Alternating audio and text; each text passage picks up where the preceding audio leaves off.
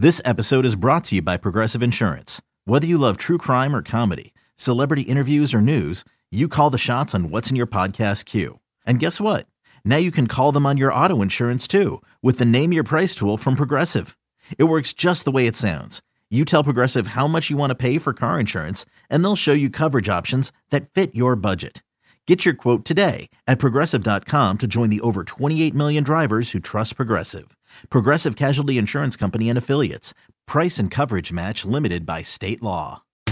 It's the most anticipated WNBA season in history. And you know what that means. Court is back in session. Welcome to Queens of the Court, an Odyssey original podcast. I'm your girl, Cheryl Swoops. And I'm Jordan Robinson. All WNBA season long, we'll be bringing you interviews with star athletes, analysis on your favorite teams, and lots of hot takes. Order in the court. Follow and listen to Queens of the Court on the free Odyssey app or wherever you get your podcasts. Should Josh McDaniels return in 2023? That's the question for this segment here on Silver and Black Today, an Odyssey original podcast. If you haven't already subscribed to the show, please do Mo and I a favor. Do so wherever you get your podcast. Just look for Silver and Black Today, subscribe, put on the auto downloads, and you'll get the show pushed to you every time we publish a new one.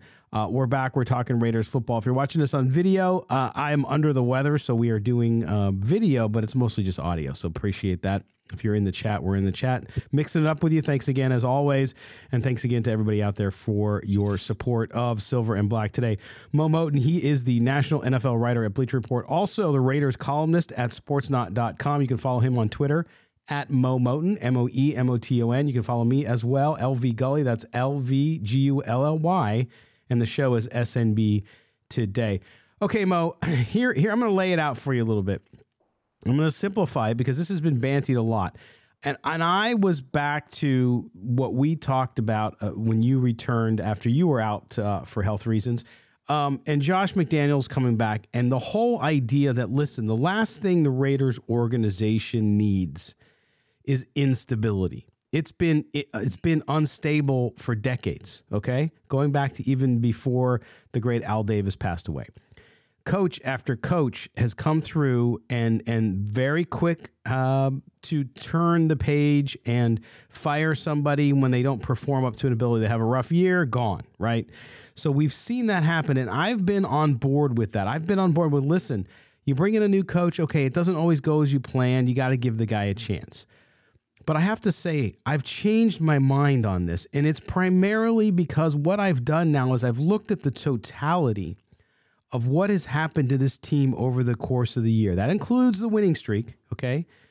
But if I look at the number of games this team has lost and how it has been mismanaged not only during the game, when you talk about game planning, which was in Los Angeles against the Rams, Mo.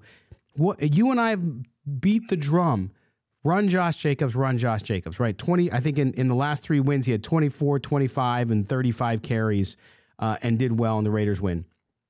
Comes out against the Rams, a very good rushing defense, by the way. So you know going against this team, it's not like you're going against the Broncos, who aren't terrible, but they're not as good against the run. Or you're going against the Cardinals. This is the Rams who, despite all of their problems, still have a formidable running defense. So his game plan was Josh Jacobs again. Now, I wouldn't disagree with that if you were going against a mediocre Chargers defensive line or whoever. But this was the Rams. He goes in with a very vanilla and very conservative game plan. They throw to Devontae Adams. They target him 7 times. He doesn't have a catch in the second half. What I'm going to argue to you today, Mo, is that not only should Josh McDaniels be gone, he should be gone quickly because I think it's coaching malpractice. I really do. The way he has mismanaged all aspects of this team, including the cultural piece. We saw the meltdown of Derek Carr, everything in the locker room. Now, we don't have locker room sources. We're not inside. We always say that. But from the outside, and when you look at how this team has crumbled in epic fashion, in historic fashion, okay, 4 times this season, you can't look past the coach. I was willing to give him the benefit of the doubt that he had changed since Denver, that it needed time to come together. But I'm now at the point where you can't overcome poor leadership. You can't overcome a coach that's not self-aware enough or surround himself with people that are self-aware enough to know what you're not doing correctly, okay? So you go out and you do this. And I'm always a fan of the adage, you hire slow and you fire fast. Now, I don't know how slow they hired Josh McDaniels. I don't know how long it took. But yes, I don't want instability in the organization for the fans. But I will tell you that if you made a mistake, you got to call a spade and get it over with. You're absolutely right. If you make the wrong hire, if you think it's the wrong hire, then you move on quick. You don't turn a bad mistake into a long lingering miscue. The problem is Mark Davis thinks he made the right hire. So he doesn't. This is true. That's the problem. I mean, Mark Davis has already come out and said, look, he put his support behind Josh McDaniels, and a lot of people say that's the what do they call it? The vote of death, confidence, whatever you want to call it. Yep. The dreaded vote of confidence. The dreaded vote of confidence. I don't think it's that. I think he obviously is going to ride it out with Josh McDaniels for at least another year because, as I've said in previous shows, that's the guy he hired. So a bad hire would mean that Mark Davis himself made a mistake. Now, to your point, I agree with you. You cannot have a football team with Davante Adams, Josh Jacobs, Derek Carr, and lose 4 games in which you had a 13-plus point lead. But really quick, I want to read a frustrating stat for you and any Raider fan listening to this. Are you ready for this one? Lay it on me, Daddy-O. The Raiders are 0-5 when Davante Adams has 5 or fewer catches. Right? And in 3 of those 5 losses were games that they've had 13-plus point leads. Kansas City, Arizona, and the Rams. They lost all 3 of those games, and in all 3 of those games, Davante Adams had fewer than 5 catches. So I will say this, knowing this, right? Why are you not getting the ball by any means to Davante Adams? Why? And it goes to my point. Now, you can say, well, the other team is rolling coverage toward him. He's getting double coverage. He's getting triple coverage. They're doing this. They're doing that. And I will go back to what Davante Adams said about a month ago. He said, look, and I'm paraphrasing, look, I get double coverage, but throw me the ball anyway. You didn't bring me here to just win against single coverage. If you consider Davante Adams arguably the best wide receiver in the league, you have to give him the ball anyway. Because we've seen him do it. We've seen him catch balls when he's got 2 guys draped all over him or he's got a safety over the top. We've seen that happen. When you and I said this with you and Murph when we were on after the game on Thursday, that there's no way you can scheme to get Mac Hollins the ball on some carries, but you can't scheme to get Davante Adams open on some pass catches. There's just no way. You cannot give me that excuse. So if you could scheme a much lesser player, no disrespect to Mac Hollins, but he's not Davante Adams. If you can design some plays for Mac, you can design some plays for Davante, and there's no reason why Davante Adams should finish any game with less than 5 catches unless he's under 100% and just not performing well, especially in games where you've had 13-plus point leads. Just no way that should happen. Right. And in all games where he was targeted more than 7 times, they're 5-0. I mean, and this is my point. This is where I get to, this is coaching malpractice. I mean, it really is, because I don't understand how Josh McDaniels can look at this and think, well, yeah, I'm going to go out against the Rams' good rushing defense. Now, look, Josh Jacobs still had almost 100 yards, 99 yards to be exact, okay? He still did okay, and he was hurt. Again, his 3rd injury, and he still got 100 yards. But you have to supplement. It's called, Mo, here we go. It's your favorite time. Adjustments. Remember adjustments? Yeah, those things. Remember? You have to make adjustments. So an NFL coach that doesn't make adjustments, I mean, you're, and here's the other thing, Mo. This is crazy, and I almost sound like a fan here because I'm so angry about it.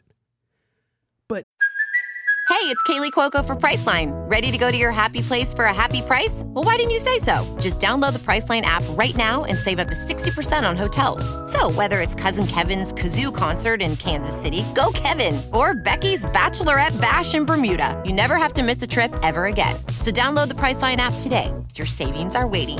Go to your happy place for a happy price. Go to your happy price, Priceline.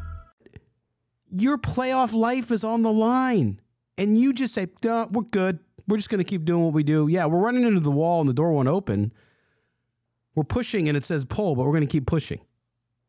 Right? So I don't get it. I think if you look at what Josh McDaniels has done, I get what you're saying. Mark Davis thinks he's doing a good job. Fantastic job. But fantastic job, yes. But I will tell you this. I think one of the other issues here, I can't go without saying, is the closeness between Dave Ziegler and Josh McDaniels. Now, Mark Davis signed up for that too when he hired them both together as a tandem. So will Josh McDaniels get another year? Probably. Should he? Absolutely not. I mean, there's a slew of stories this week about how he's the worst coach ever. Excuse me, the worst coach ever. And I don't know about that, but it's tough days.